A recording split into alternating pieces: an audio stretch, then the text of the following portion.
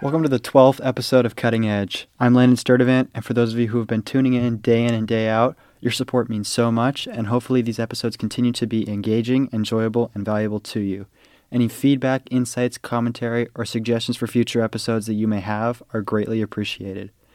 Today we're talking about Stephen Curry, none other than the man who mastered and has come as close to perfecting the art of shooting, specifically the three-point shot, than anyone in human history. Curry, who's going on his 13th season in the NBA, has earned 7 All-Star appearances, 2 MVPs, 2 scoring titles, and 3 championships with his Golden State Warriors. Maybe most impressive of all is his 43.3% career shooting percentage. While this is an exceptional average for any player, you may expect it to be higher, but get this. He's attempted over 6,500 threes in his career. He's third on the all-time attempts list, with the leader being Ray Allen, who did play 18 seasons, rather. The unprecedented volume that Curry shoots at, in combination with his extreme accuracy, changed the game of basketball forever by extending the range of the game. It makes him a lock for the greatest shooter ever, and a very legitimate candidate for the greatest point guard ever. So how and why has Curry's mission for decades been to become an overpowering force beyond the arc? In March of 1988, Wardell Stephen Curry II was born in Cleveland, Ohio, where his father, Wardell, simply known as Del Curry, was playing for the Cleveland Cavaliers. When Curry was only half a year old, they moved to Charlotte, North Carolina, following an NBA expansion draft that saw the addition of the Charlotte Hornets, of which Del was drafted as one of its inaugural players. He would play with Charlotte for 10 seasons. Del, though he was never a star or high-volume scorer, was a solid bench player that provided instant offense whenever he saw action in games, namely through his elite three-point shot, in an era where it wasn't anywhere near as common of a shot as it is now. He was 40.2% over a career that spanned 16 seasons. So although it's hard to imagine that there could be a genetic component to the art of putting a ball in a hoop, which isn't exactly what we were evolved to be able to do, I believe that played some role in some capacity. More importantly, though, was Curry's exposure to professional basketball from the moment he was born. There are several pictures and videos of a toddler-age Steph at Hornets practices, games, and in the locker room. He was playing and watching basketball nearly every day, often scrimmaging and shooting around with his little brother Seth, who was 2 years younger. A father who knows what it takes to be at the NBA level, paired with everyday repetition from a super young age, is certainly a helpful combo. On top of this, he was always on a mission to make himself different than anybody else. He loves every aspect of the game, including all of the drudgery and monotonous work that goes into preparing for them. Running, lifting, stretching, fundamentals, whatever it may be. He has the existential understanding that everything he's doing is making him a better, sharper, and more dominant player. He also knows that as you progress levels from amateur to collegiate to professional, the playing fields level out once again, and you have to find new and creative ways to stand out. You've got to figure out how to get to a certain level and how to stay there, states Curry. The time you put in is what will determine that. His new and creative way, as we all know, was learning to sharpen the sword of his exterior shot. Curry, not being the biggest player on the court even now, was even smaller in his youth, and physicality wasn't ever going to be one of the strong suits of his game. However, he was a fierce competitor and a relentless scorer.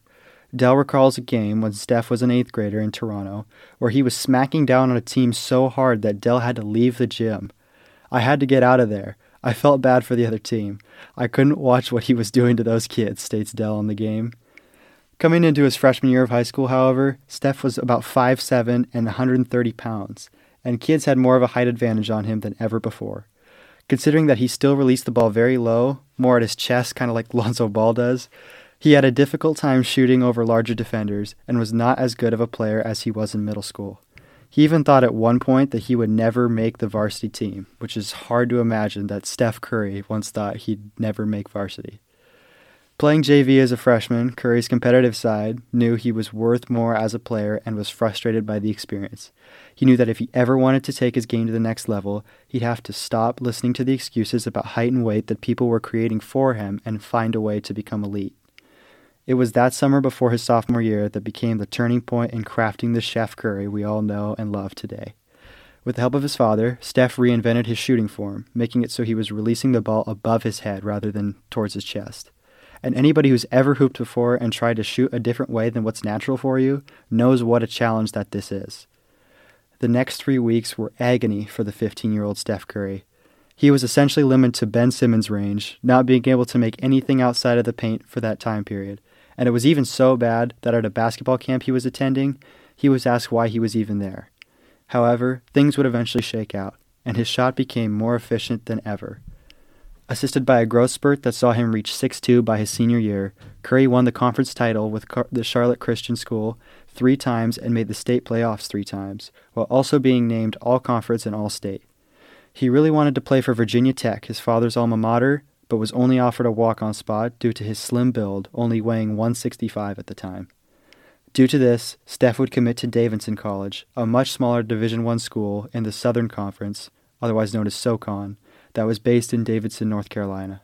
His head coach, Bob McKillop, had been aggressively recruiting him since sophomore year and was extremely excited about what he had to offer. "Wait till you see Steph Curry," announced McKillop at an alumni event before any games had even been played. "He is something special." In 3 years at Davidson, he was a 2-time consensus All-American, a 3-time first-team All-SoCon mention, and was the SoCon Player of the Year twice. He also owned the NCAA record for single-season three-point makes with 162 and earned the NCAA scoring title in 2009 with 28.6 points per game. He has 7 school records at Davidson. He also averaged 25.3 points per game on 46.7% field goal percentage, 41.2% from 3, and 87.6% from the free throw line in his career. In the 2009 NBA draft, Golden State selected him with the 7th overall pick, and the rest is history. His shooting continued to get to the level it has gotten today due to the type of work that he does with his trainers. They are very reflex-focused, doing drills with blindfolds, tennis balls, reactions to lights, as well as agility and flexibility. The way Curry sees it, if you can do the physical movements required in the act of shooting under pressure in the game, the rest sorts itself out. And the training is very evident in his game, as no other player can huck the ball from 35 feet out with 3 people on him with the accuracy of Steph Curry. Though innate natural ability certainly plays a role in Steph's excellence, there's a lot to be said about his reputation for being one of the hardest workers and his love for the process. It's inspiring to see how he can always shoot with confidence, whether he's made 10 straight or he's missed 10 straight, because he knows the work he's put in will always come to his avail, and that it always has. Thanks again for listening. Once again, I'm going to link my sources in the podcast description because I don't come up with these things from the top of my head. If you want to follow this podcast, go ahead and hit the follow on Spotify or anywhere else that you're listening. We're still listing for Apple Podcasts and Pandora. And I'm also on Instagram. That's going to be under Cutting Edge IG. That's at CUTTINGEDGEIG on Instagram. And if you want to follow me personally, my Instagram is Landon_Sturdivant. That's LANDON_STURDEVANT. On Snapchat, I am LTSturdivant21. That's LTSTURDEVANT21. And my email is similar, ltsturdivant@yahoo.com. That's ltsturdevant@yahoo.com. With all that being said, thank you again for listening, and I'll see you on the next one.